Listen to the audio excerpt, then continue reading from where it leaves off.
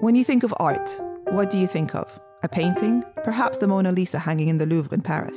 A Roman statue in a Soraya al-Hamra in Tripoli? A Malouf performance? Do you think of law? From Picasso's Guernica, showing us the horrors of war, to the street art that inspired us all across Libya in 2011, the relationship between art, justice, and truth is an important one. In this episode, we explore what art tells us about the Libyan conflict, how it challenges preconceptions, and explore if it can play a role in promoting a more just society. We also explore the difference between art and culture and what that means for identity and for overcoming conflict. To do this, we are joined by Hadia Ghana, one of Libya's most established contemporary artists and conservationists. When she's not building installations that make you smile and uncomfortable in equal measure, she's climbing up some scaffolding to restore the ceramics in Tripoli's old town. If you're inspired to preserve a part of Libya's heritage that means something to you, please visit turathna.ly, that's TOURATHNA.ly, and upload your contribution. Preserving our culture is an important first step in celebrating it.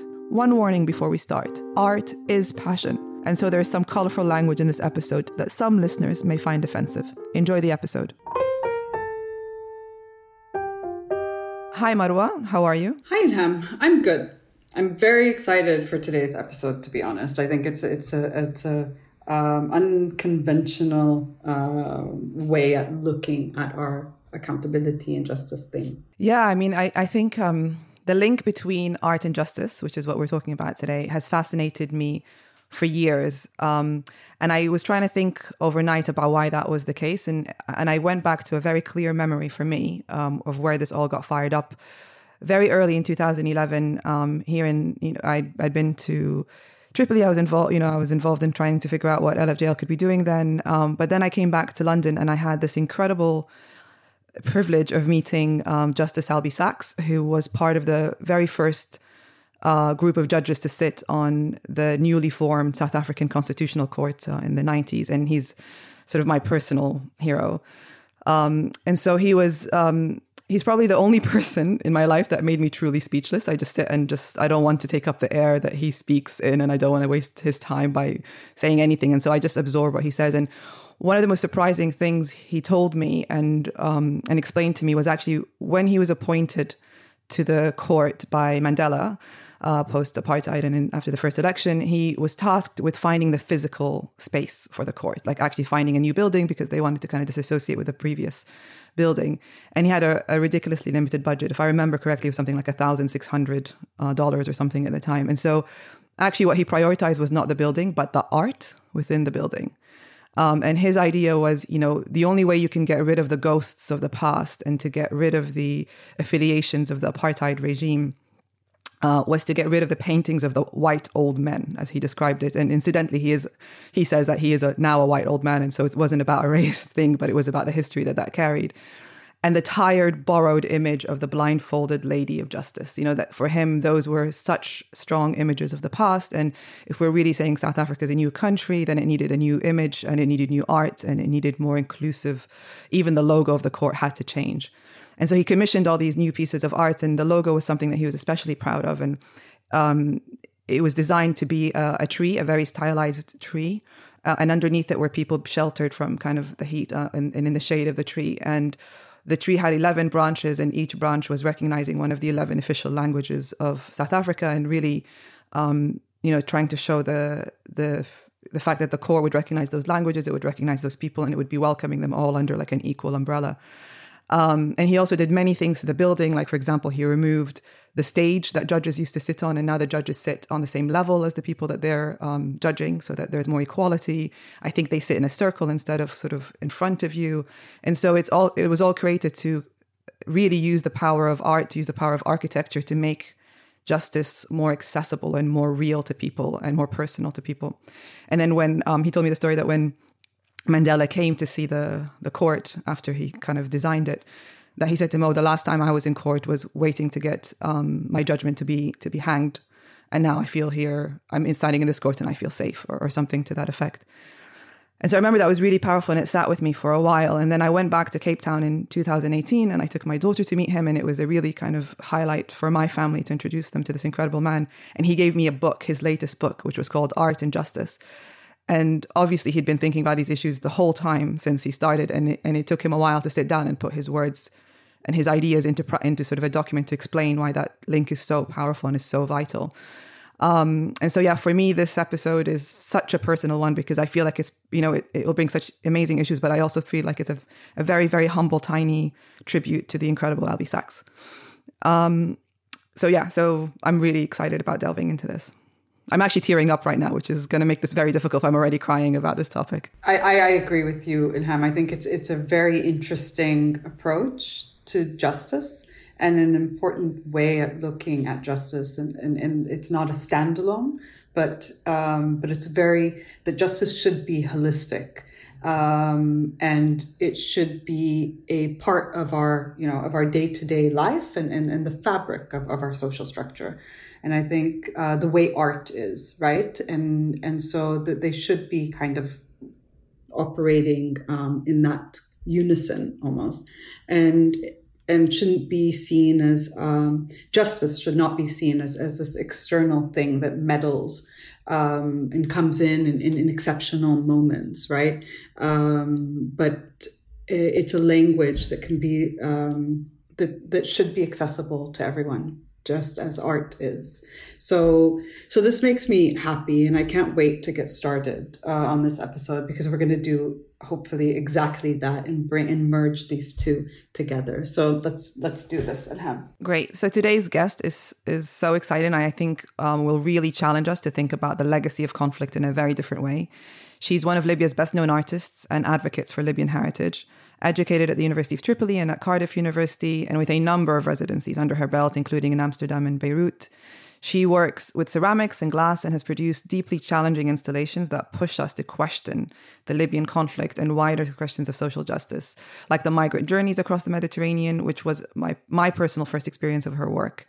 She also created the Ali Ghana Museum, the first art museum in the country, and on its way to becoming a multidisciplinary cultural hub for artists in the country. She teaches, blogs, advocates, and basically breathes art. Hadia Ghana, it is our pleasure to have you on Libya Matters. Yeah, hello. My pleasure. I'm very honored. I don't know if I'm going to speak well after all what I heard, but it's an honor, really. Thank you, Hadia. Thank you for joining us today. It's one of the most incredible parts of the 2011 revolution for me personally was, in fact, seeing the explosion of creativity on the streets and in the art centers all over the country, right? So, I mean, we went from a country that was so deprived of that into color and, street art that was fascinating and beautiful because there was so much expression that was coming out in that. And so maybe, as we get started, we can start by reflecting on how you saw that initial phase as someone who was submerged in the art world long before this, right? And continue since then. So what have you seen happen to the art scene in the last decade? Well, as you said, during the 2011, I think we all were happily surprised by the exuberance of Libyan expression. The art, yes, the visual art, but also the poetry and music and all things that we haven't been accustomed to hear. Of course, Arabs, in a way, are known to be poets and to be melancholic and to be but to be outspoken to this level, it was really a relief, meaning that the society is healthy, even with all the decades of of difficulties that the society went through. I always compare the decades after the revolution, like a pot of milk. It boiled during the revolution with all its exuberance. And then the rest, we kind of forgotten it on fire. So it's keeping to boil, but a bit too much heated. So it tends to be sometimes aggressive. Sometimes it tends to be unexplained, and all this needs to be matured in a way. So for me, this decade is like a teenager phase where everything is out, but without really being connected to each other. And we need at some point, maybe now that it's a decade, we need at some point to stop and reflect really seriously about that and see what is good, what needs to be encouraged, what needs to be, everything has to be encouraged in any way. But we need to have some kind of selection. See the good, the bad, the level, the not to have everything on the same level, because then there is no base for the future generation to step on.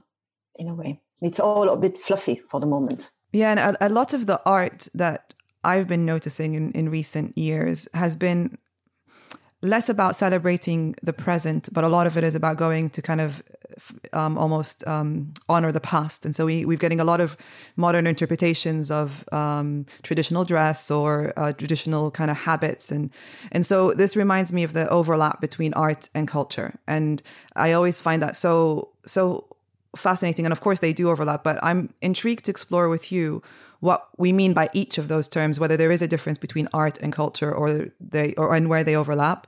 And of course, in asking this question, I'm influenced by recent events that we've seen around the world in the context of the Black Lives Matter movement and the reaction there that have been to some historical pieces of art that are in public domain or statues. And, you know, we've seen that a lot in Black Lives Matter, but we also obviously saw it at the beginning of 2011 in Libya, where statues from the Gaddafi era were destroyed, or, you know, elements of that era was also destroyed.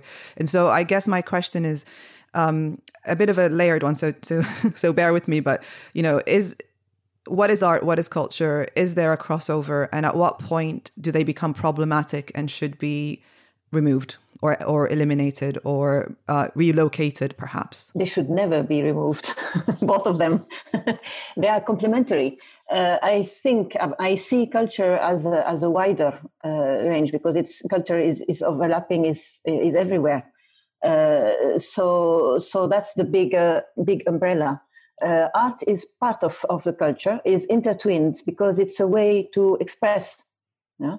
So if you want to say art is the way to express culture in a way and make it visible, but culture is present in every moment of one's life. So you cannot erase it, culture.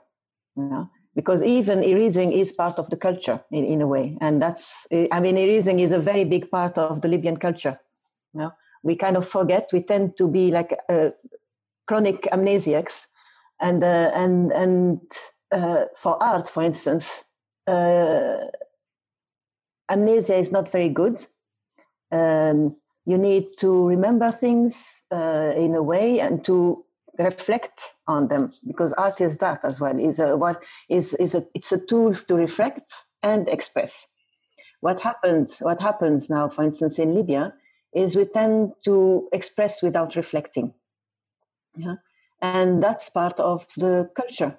It's, you know, we say, there's a saying in French, it's écorché vif, which is mean like, you know, the people are without skins. So it's very fragile.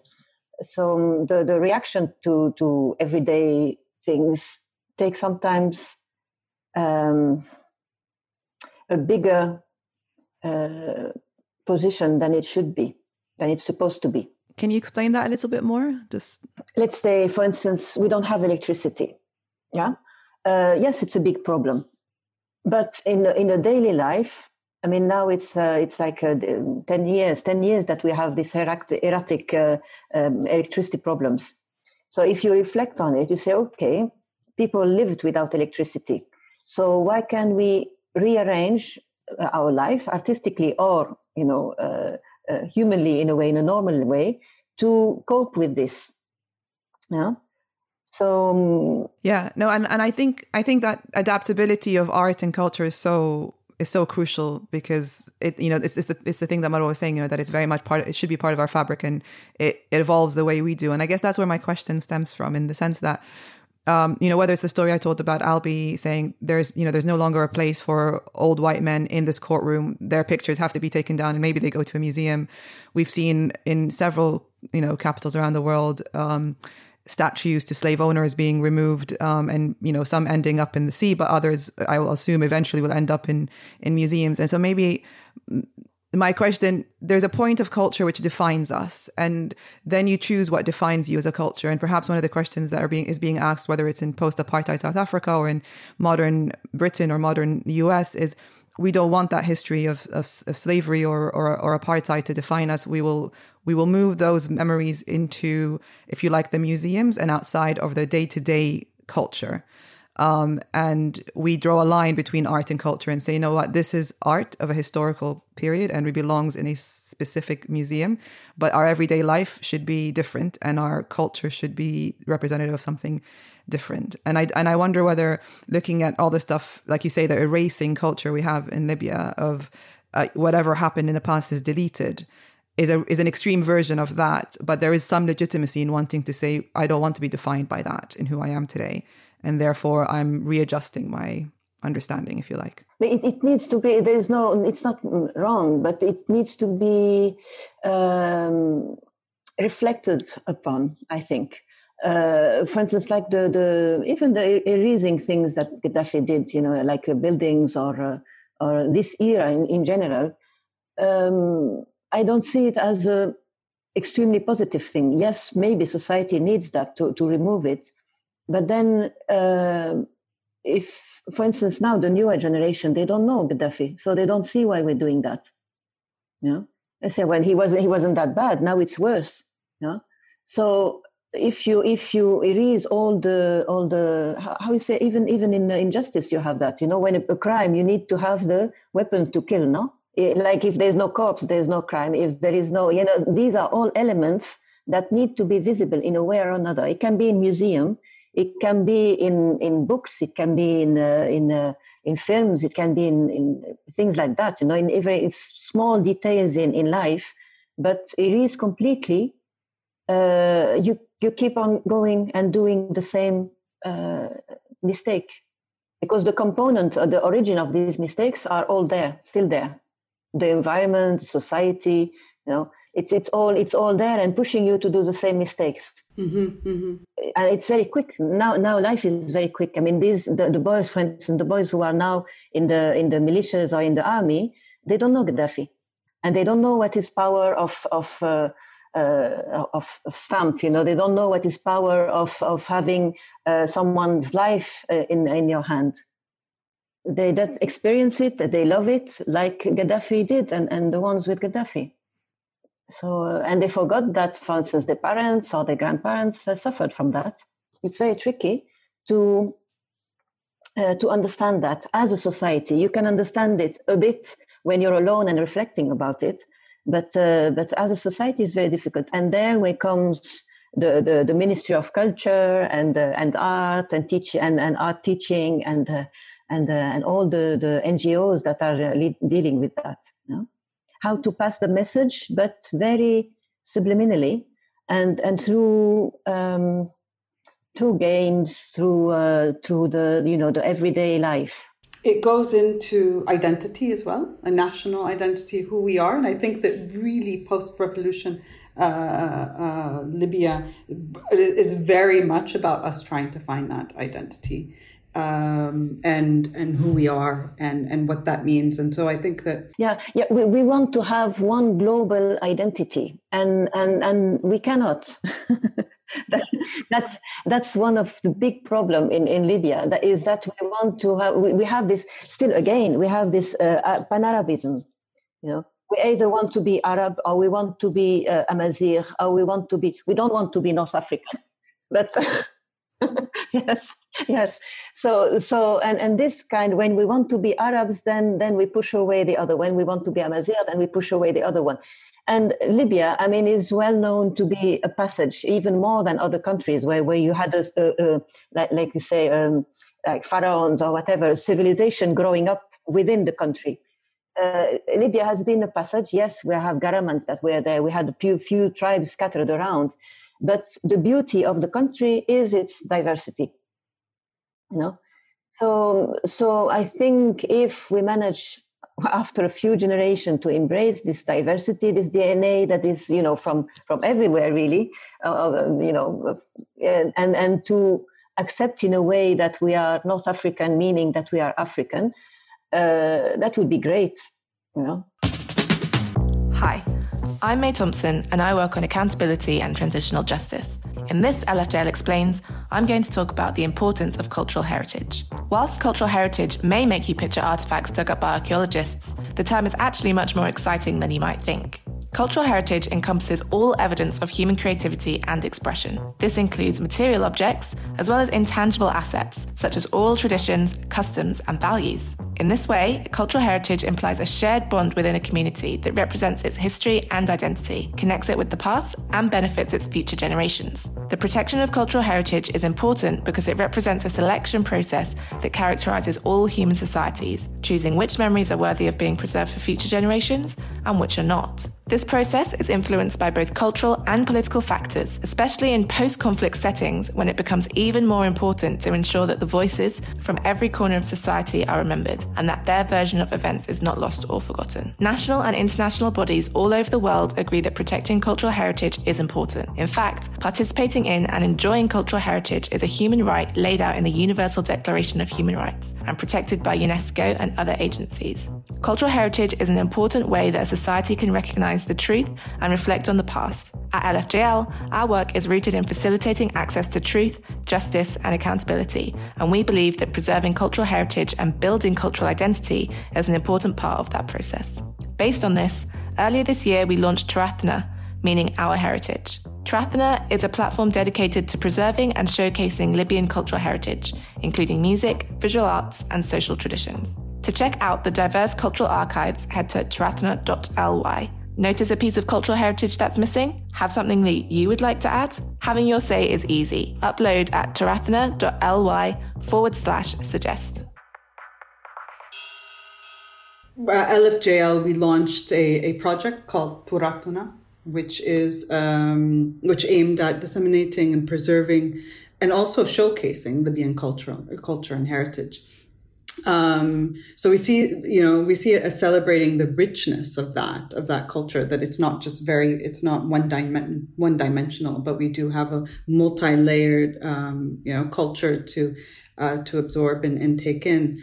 And this then not only, it promotes the human right? So the access to enjoy cultural heritage.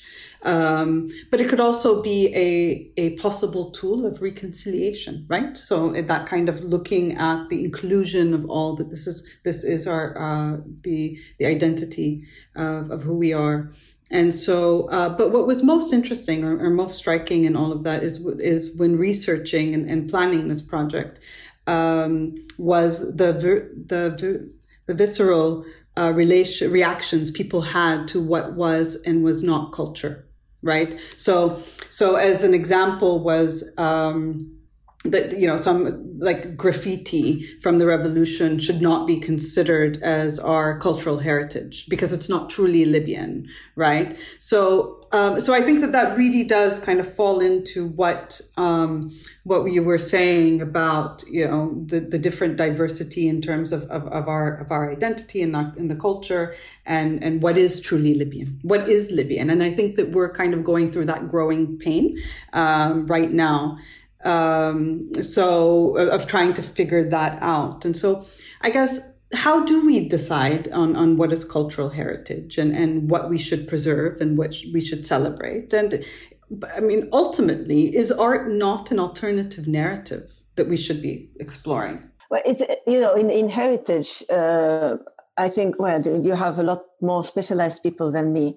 But for instance, in building also, you have a set time of, let's say, 100-year or 50-year time. Let's say, for instance, the buildings that passed like 100 years, it's seen as heritage, it's seen as historical and need to be protected. But these are laws, the same, maybe they can be reviewed. They have been put on at certain points, and maybe it needs to be readapted, If I say, for instance, an example with Gaddafi, now if we start breaking all the big supermarkets, Suq al-Mujamma, then we won't have time. In 100 years, it will be already gone and forgotten. So then maybe there is like an emergency list of heritage type of thing. I don't know. We need maybe to have some amendment, you call that, some bits to be added. So and then I guess we need to have a lot of workshops, a lot of discussions, for art, to select what is heritage, what is not heritage. Every time the subject goes on and on, but it's not really pinned because I guess, I don't know, I would see it more like a series of discussions and examples, study cases on TV or on radio or something like that, to really focus on what is the different ways to see culture. Then, for instance, for me, when I say myself, I don't look Libyan. So does that mean that I'm not Libyan? Sometimes I don't think Libyan, but I feel that I think Libyan, because when I'm in France or so, I'm like a Libyan in the middle of French people. Yes, I understand their way of thinking, but I don't think the same.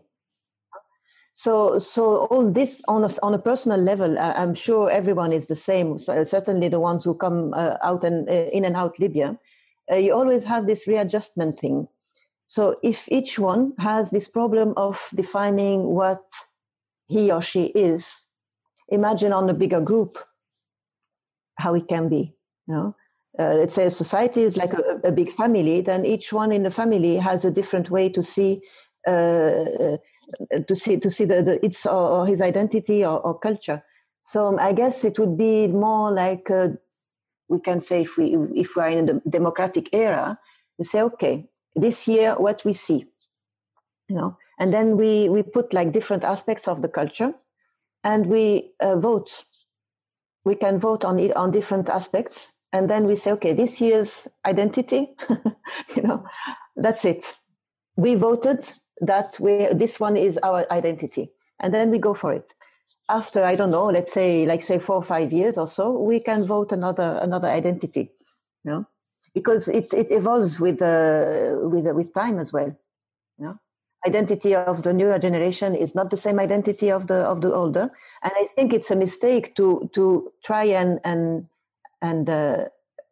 homogeneize, to make it homogeneous. Yes, saying like you said before, when you do a painting with the traditional clothing or traditional crafts and things like that, it's completely something alien to younger generation.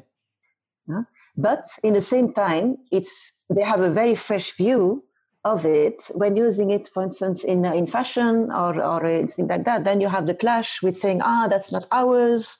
You have the embroidery is completely alien, and that's a shame, and So no, you have museum where you have your, let's say, nationally known or formal cultural or heritage, and then you have all the other one, like the language. You have the Arabic classic language, and then you have all the dialect and all the new slang words that are coming in.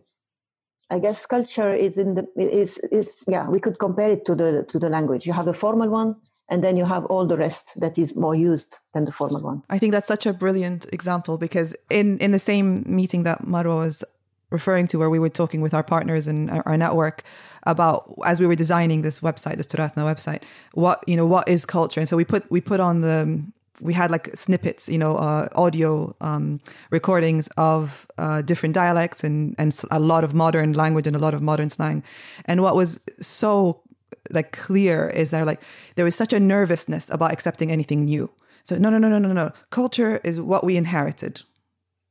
And I'm like, but then that's heritage. Exactly. That's literally what heritage is. And I'm like, well, but culture evolves, because otherwise how do we ever modernize? And if we pretend that the language of today is not our language, then what is the next generation going to learn about it? And so, today's culture is tomorrow's heritage, if you think of it that way. And it became such an almost angry conversation, and all that. It brought two very interesting points in my mind. One is that there seems to be a negative definition of identity, in the sense that it's not what I am, it's what I'm not. I know I'm not this. I know I'm not that. This modern stuff is not what my culture. My culture is maloof, badla arabiya, and that's pretty much it. Anything that's new to that is a bit of a challenge, and I don't want to deal with it. And then the second thing that came out is very much the very simple definition of culture, in the sense that it is what the thing that is not disputed is the only thing people accept. And so it becomes, instead of it enriching, it simplifies the conversation. And I think that's exactly why we thought this project was really important. And, we're putting a lot of stuff on the website that people are like, why are you putting this? This is in Libyan culture. If we put, some of the more like rap music that's come out of the revolution, or we put some of the graffiti, or some of the really amazing contemporary artists that are coming out of the country, spoken word stuff, written stuff, and people are really, really not reacting well to it. And the newer generation challenged the concepts and the ideas, so that's good. And they're not afraid to go and visit the other part of the country. I had the pleasure of meeting Tiwa Banusa, who's obviously one of the incredible young artists, and she is so good at pushing the buttons of people and challenging their understanding. And I hope we have more of her. And perhaps part of the problem with our consultation was it was consulting a lot of lawyers and activists, and maybe we're too conservative to be opening up. So one of the, we've been talking a lot, and sorry, this isn't part of the prepared question, so bear with me as I construct it. But one of the things that we've been discussing is the power of art in really facilitating positive change. But actually, we obviously also see art being used very negatively by governments and states in the form of propaganda art. And so I wonder whether you've thought about the question of, how art can be used to write stories from both sides, the sort of the success of a revolution, but also to try and hold back a people, or to try to kind of stamp a very deliberate identity. And you mentioned the Ministry of Culture, which is something that always makes me a little bit nervous if you have a government deciding on what's art and what's culture that is not truly independent in its mandate. And so maybe we can just explore the kind of link between art and propaganda, as well as art being always a force for good. Well, if you start with art with propaganda, the thing of that worked in the former propaganda is this mixing culture with tradition. Yeah.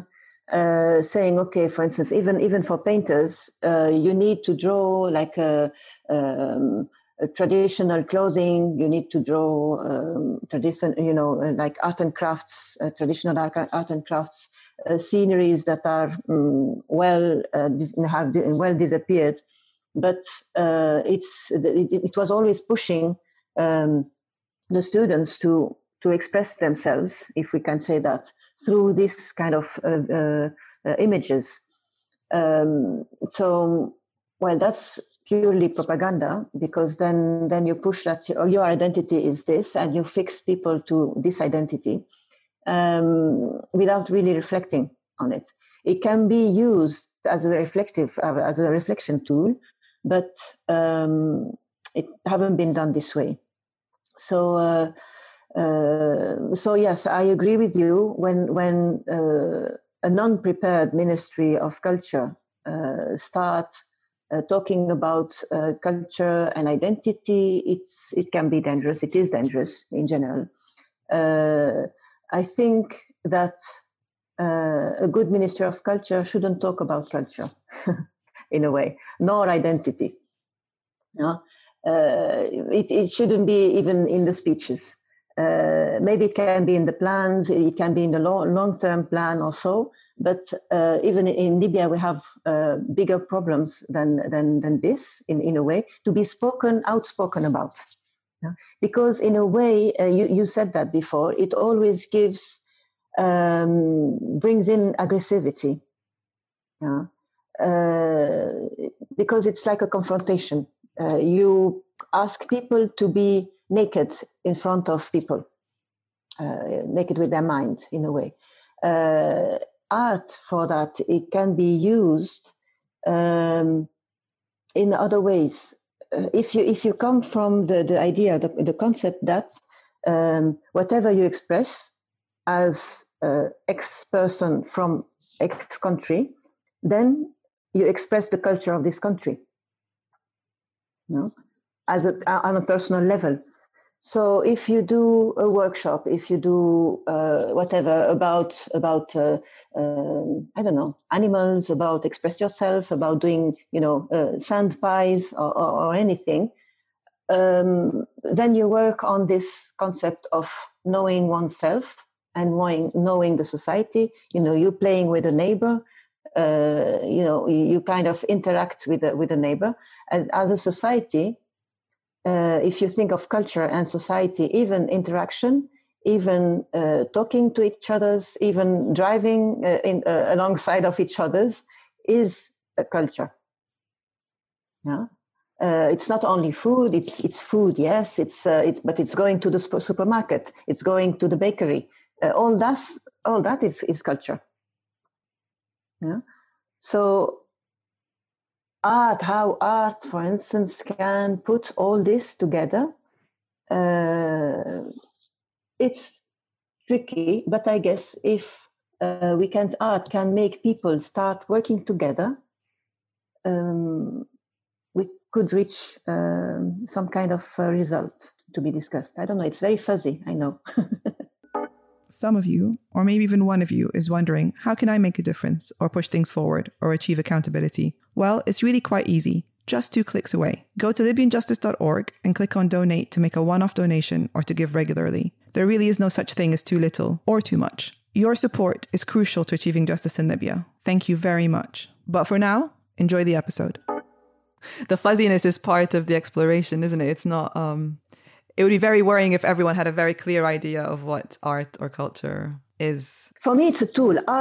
Personally, art is a tool. It's a soft tool, but if it's not considered as a tool, it's strange to say it. Because, for instance, you've heard of this book, no? Shamsa Nawaf al-Mughlaqa. Of course. Yeah. So that's a form of art. Yes, it's written. So maybe. Saying people focus on it more, even if people don't read, but people focus as culturally, as poetry or literature in general, in the culture, let's say, it's more evident than drawing or sculpture. But this became a tool of hatred, for something that is totally cultural. I mean, swear words, nasty talk and everything. It's in everyday culture. You hear it every time. But when it's outspoken and it's written as a way to express, an artistic way to express, then it can bring out aggressivity, extreme aggressivity. I think that is such a good example because it brings... I always think that, as a population, we are quite...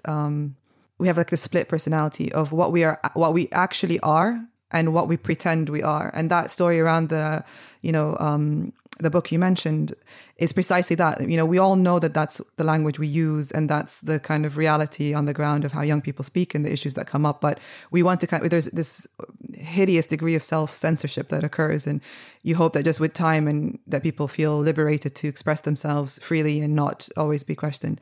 And you said so beautifully in your explanation right now that you see art as a tool. And I think I heard you in an interview mentioning that you see your art as an instrument for dialogue and to question the viewer. A great example for me of that is your installation Zarda, which just the name itself brings so many emotions in me of the typical use of that term in our lives, like someone's, when someone passes their exams, like we want our picnic now, we want our celebration now. And so it's such a comfortable word, and it's normally such a word that we think of as this very positive thing. And the way obviously I'm not going to, this will show how much I'm in love with your work, but I'll try to be quick. But what you've done so beautifully there is you took something that we're very, very familiar with and you made it so uncomfortable to look at. The way that you laid out the work. No, it's the role of art. Disturbing. But it was like, it sort of, I remember very clearly when we went on picnics in the beach or whatever, there was such a meticulous preparation. It was like almost like a military operation. You go, you flatten your rug very clearly. Everything is put in the right place. The pot that you cook your tea on is in a specific corner and always in the same corner. Your watermelon that's chopped up is in the other corner. And for me, it was such an evocative, emotional memory of my growing up. But then you get closer to your artwork, and obviously that's not what you see, and it really makes us consider the chaos that happens after a picnic. And I don't know if I've done justice to describing it, but I would love for you to talk us through a little bit about what you were thinking, because it was quite early on in the revolution. It was like 2012 or something that you created that. So you already saw the chaos then.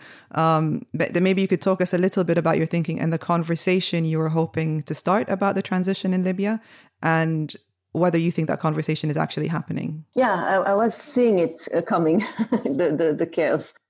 Actually, we're not that bad. It's a natural way to behave after what the society went through. And if you keep any animal, let's say that we are intelligent animal, but if you keep any animal in a cage for a long time, I mean, you cannot imagine that he or she or it will behave normally when it's out of the cage. It can just stay in its place, and it can go around, it can turn around and bite you and a lot of things, but it won't behave normally. So it was kind of, that's why I was seeing this arrive. But what also shocked me at that time, it's just after the revolution, when you had all the NGOs and things named on martyrs. This word is also quite heavy, but it was named on that, and you could see that it's just to not on its honor, on his or his honor, but to reach some other aims, personal aims, or So. Yeah, that annoyed me, and I was afraid that this would grow into becoming, for instance, parties and political sides and all this, like it actually happened. So so that's why I was putting a small bell and trying to ring a small bell, like saying, wait, all these. Let's try not to make all this useless. All this death and all this beauty that happened, because it's also, if you drink a pack of whatever juice or so, you enjoy it at that point, but then you throw the pack.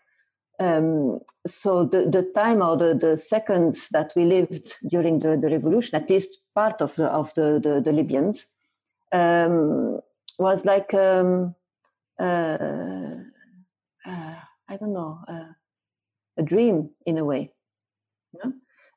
Even the bad sides, even the bad moments, they were extreme. The sense. You could feel the nervousness. Sometimes you could feel the love. You could feel the hatred. You could feel, but all the sentiments were very pure. At least for a big majority of people, either hatred or love, the two.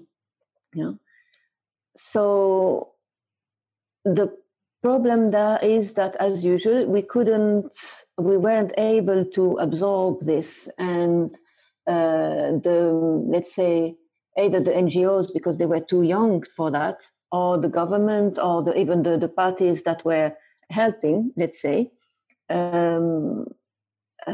we weren't prepared, and we haven't done enough to cure, to absorb, to try and find words to what happened. It's like, injustice. What a word that I don't like, or a thing that I don't like, is this how you say, العدالة الانتقالية. Transitional justice. Yeah. What is it? What is it? For me, I don't know. I'm not a lawyer, and I don't know. But for me, as an artist, this is a very interesting 2 words to reflect on. Transitional justice. is justice, can it be transitional? As words, huh? I don't think as a concept of transitional justice, but justice is one. No, it's not the lady covered with a wrapped in a, with a blinded eye, but it's this tree, with that makes shadow to everybody, in a way. So how is it transitional? I couldn't understand it. I know what it means in general, but for instance, if you say the average person or the society, when you say adala intiqaliya, you say, okay, what is it? And how can I react to it? What can I say to it? No, it is a term that's problematic for lawyers as well as artists, and there's been actually a lot of debate around it. I won't take up much time, but I feel like I should come in as the lawyer, and it's a very uncomfortable concept for lawyers, and I'll tell you why. Because it feels like what you're qualifying is the justice, that there's a different kind of justice in a transition. It took me years and years to realize that it's just really bad writing. What it is saying is that instead of saying that justice needs to be different in a transition, it's saying that justice needs to be part of a transition. And then, so I think maybe the way I tend to use it actually is to say, and I don't know if you've heard me throughout this episode, is I often say the term justice in transition as opposed to transitional justice, because it is quite a grating topic. And I agree with you. It makes me feel ugh when I hear it, But Zarda is a bit questioning also this concept, because you say it's okay. You have like the middle thing with saying Dam al-Shuhada ma yimshish haba, that you put, that's the carpet where you put all your personal love in a way, all is there, and the feeling good also, because when you say Dam al-Shuhada ma yimshish haba, you say, okay, I'm doing my duty in saying that. But then all the rest, there are shuhada as well, even the living ones, and they all are scattered and not part of this comfort zone.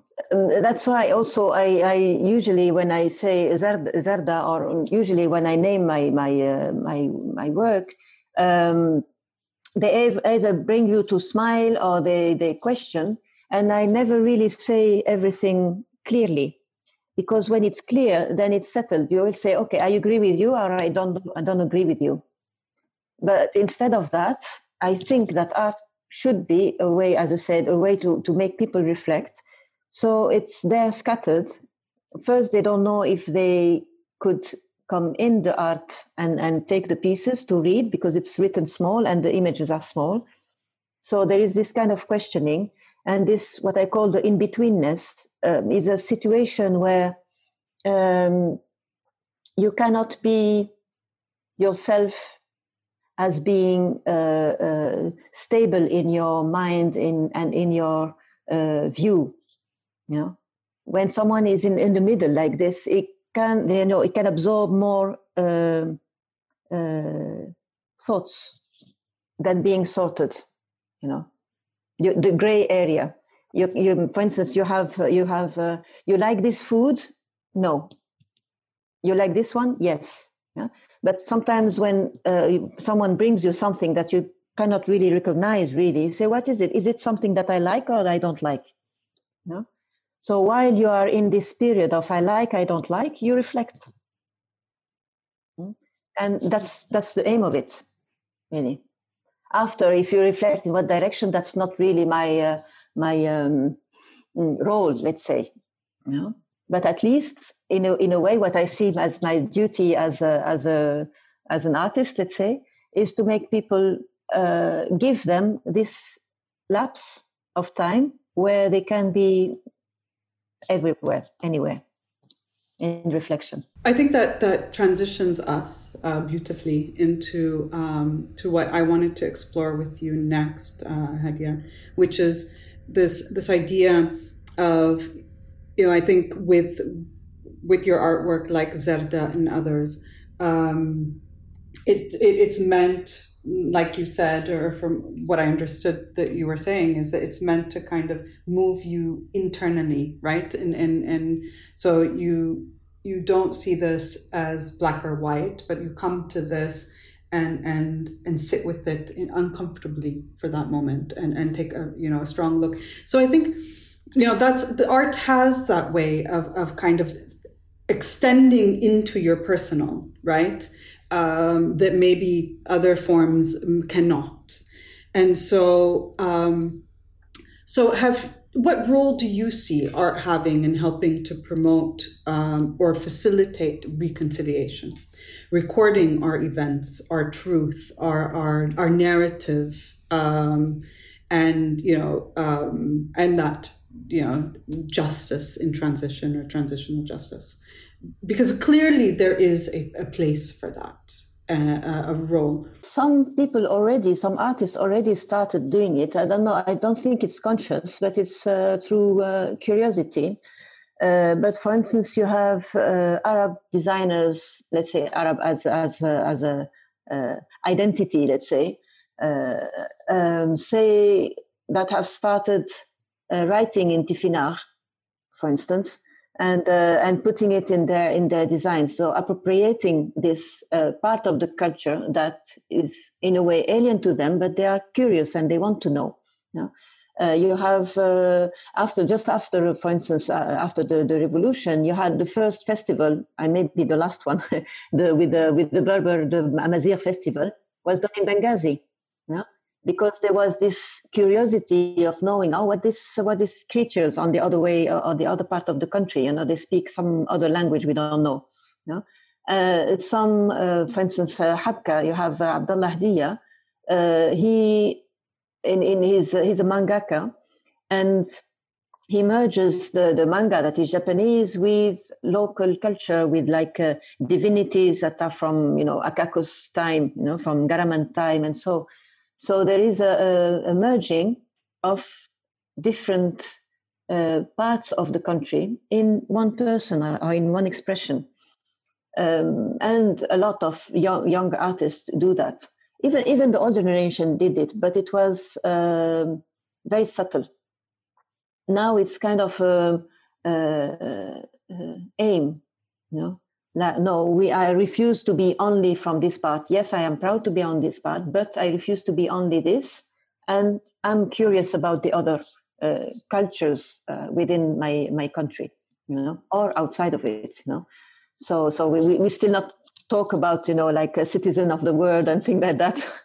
If only we think of a citizen of a country.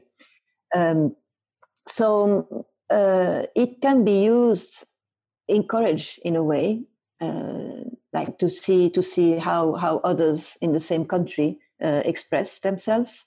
Maybe residencies would be a good way, internal residencies.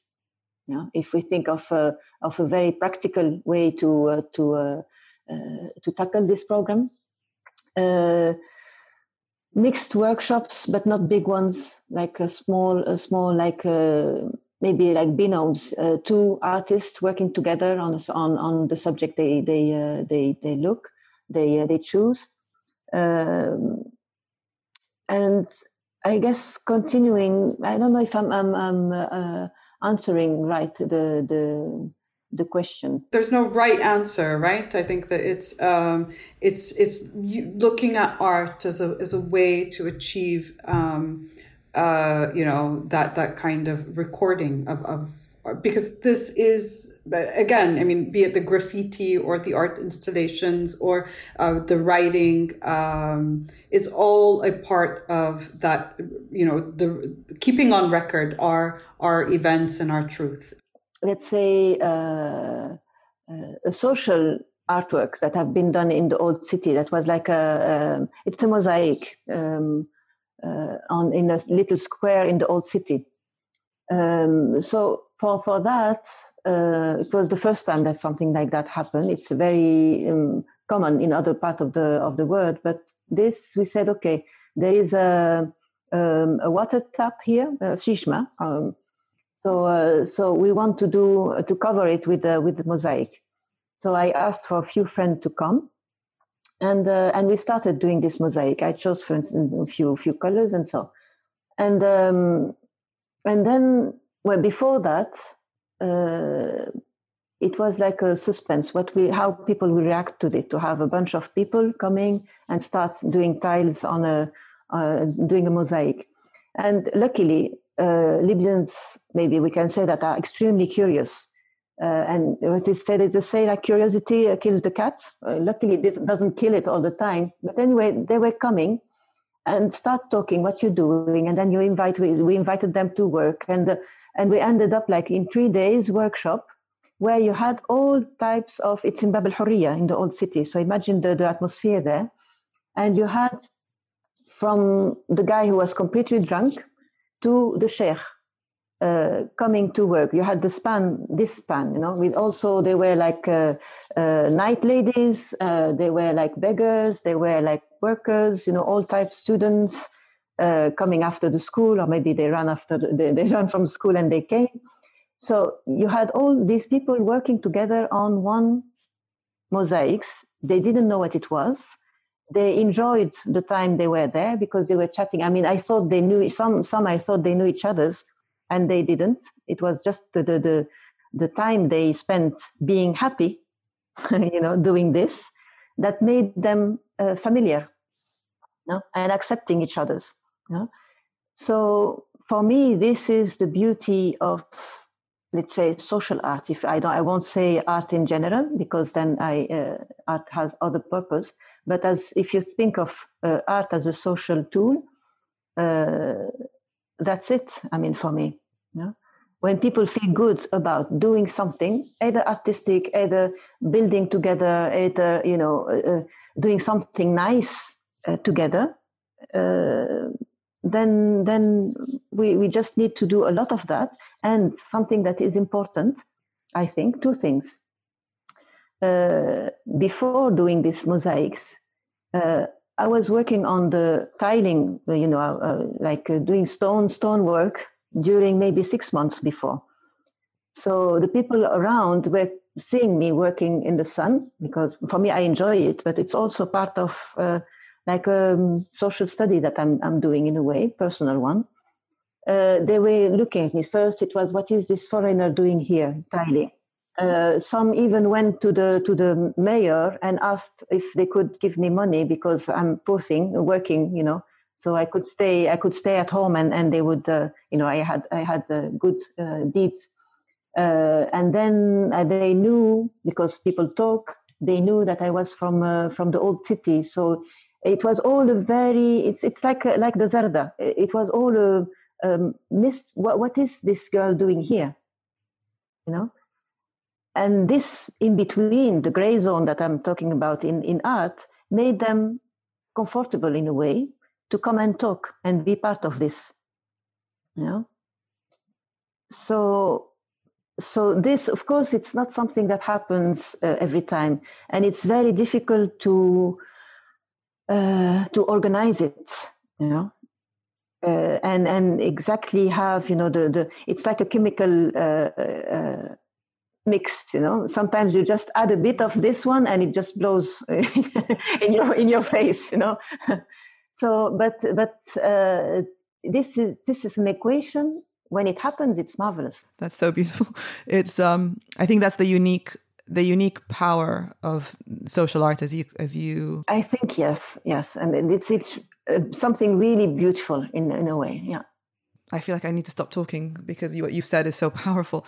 But I just wanted to say that actually there's, it is and I know you dislike this term, Hadia, but this is a fundamental part of transitional justice, actually, is the kind of finding ways outside the realm of traditional justice, because there's no way a courtroom could ever bring that kind of reconciliation. And it's that kind of vital role that art can really play to bridge differences and to bring people together, and there's hundreds of examples in other conflicts of how that worked well, and in Bosnia is a very strong example where they brought women from both sides of the conflict, and I think it is such a powerful tool. And so I feel like I don't want to detract by that by bringing lawyers into the equation, but we have a lot of very committed listeners to this podcast. And are there any initiatives that you are working on this kind of stuff of bringing people together that they can support, that we can include a link to in our in the notes to this episode, so people who want to support this incredible, vital work that you're trying to do can contribute? In the Old City, now as I'm part of the Old City board, we can do things like that. It's open for us to do that. For me, it's a marvelous occasion, because then the things that I couldn't do as a small artist in my home, I can do there. Like this public space can be done. And I think we can. I mean, yes, we will do other projects like this, either in graffiti, actually, in doing graffitis. But we need to find a way to include the society, the internal society, for instance, of the Old City from this part. I'm thinking small for the moment, but it's part of the big chain. The same, we will have rebuilding old houses with like traditional techniques, and this will be also part of the thing. That can be. It's not art; it's architecture, but it's also a social work. And I don't know. I mean, it comes. They will be like also on the seaside. There will be some also of the Old City. We will have some areas like free for people to reinterpret the space and engage with the space. So this will come along, and I guess, and we will have a lot of small public spaces in the Old City. It's like all small pilots for other places. So yeah, I'm thinking very much into the Old City because that's what I'm focusing on for the moment, and because also it's a place, so I can in a way express my views in this. All this just makes me more homesick. Absolutely. Mm-hmm. It can be done also remotely. Yes, to some extent. Yeah, it's not the same. But and it's a long path. I think it's a long. So not everything will be done now. I guess I'm sure you'll have time to join in. So that was the kind of official part of the conversation. Now we have the section I told you about, debunking the narrative. So this is meant to be super quick. So I'll say a statement, or Marwa will say a statement, and then there'll be 2 or 3 maximum, and then we just want your reaction. So here's the first one. Mm-hmm. Art is a luxury we just don't have time for right now. Bullshit. Okay, you get 10 points for being the shortest answer. We tell every guest it has to be short and to the point, and no one has been this precise. So thank you for that. That's brilliant. Okay, Marwa. Libyan culture is clear. Our traditions, clothes, ma'loof, etc. It's about preserving the old, not the new. I nearly can react in this other way, but in the first way. But no, it needs to be a lot more in tones, not like that. Culture is not monotone. Art is what we see in museums, not on the street. Not only, but not at all. Brilliant. You should be doing more of these for us, or you should train some of our other guests on how to do these. I love that. I love how precise and clear you are. Thank you so much for your passion, your commitment, and your vision for what art can do in Libya. I think it is absolutely vital, and we're lucky to have you. Thank you for what you're doing. Your work is great. Thank you so much for listening. If you're enjoying Libya Matters, please leave us a 5-star review on Apple Podcasts. This will help us get discovered and to keep growing. To let us know what you think, or to suggest any guests or topics for future episodes, please contact us on our Facebook page @Libya Matters, or tweet us @Libya Matters Pod. Libya Matters is produced by Lawyers for Justice in Libya. Follow us on Facebook and Twitter @Libyan Justice. This season of Libya Matters was hosted by me, Ilham Saoudi, Marwa Mohammed, and Mohammed Al-Misiri. It is produced by Tariq Al-Miri. The people who put season 2 of Libya Matters together are Finbar Anderson, Zaira Edwards, Mayad Al-Makki, Mohammed Al-Misiri, Elise Fletcher, Nada Kiswanson, Marwa Mohammed, Tim Molyneux, and me, Ilham Saoudi. This episode of Libya Matters is made possible by our partnership with International Media Support, IMS.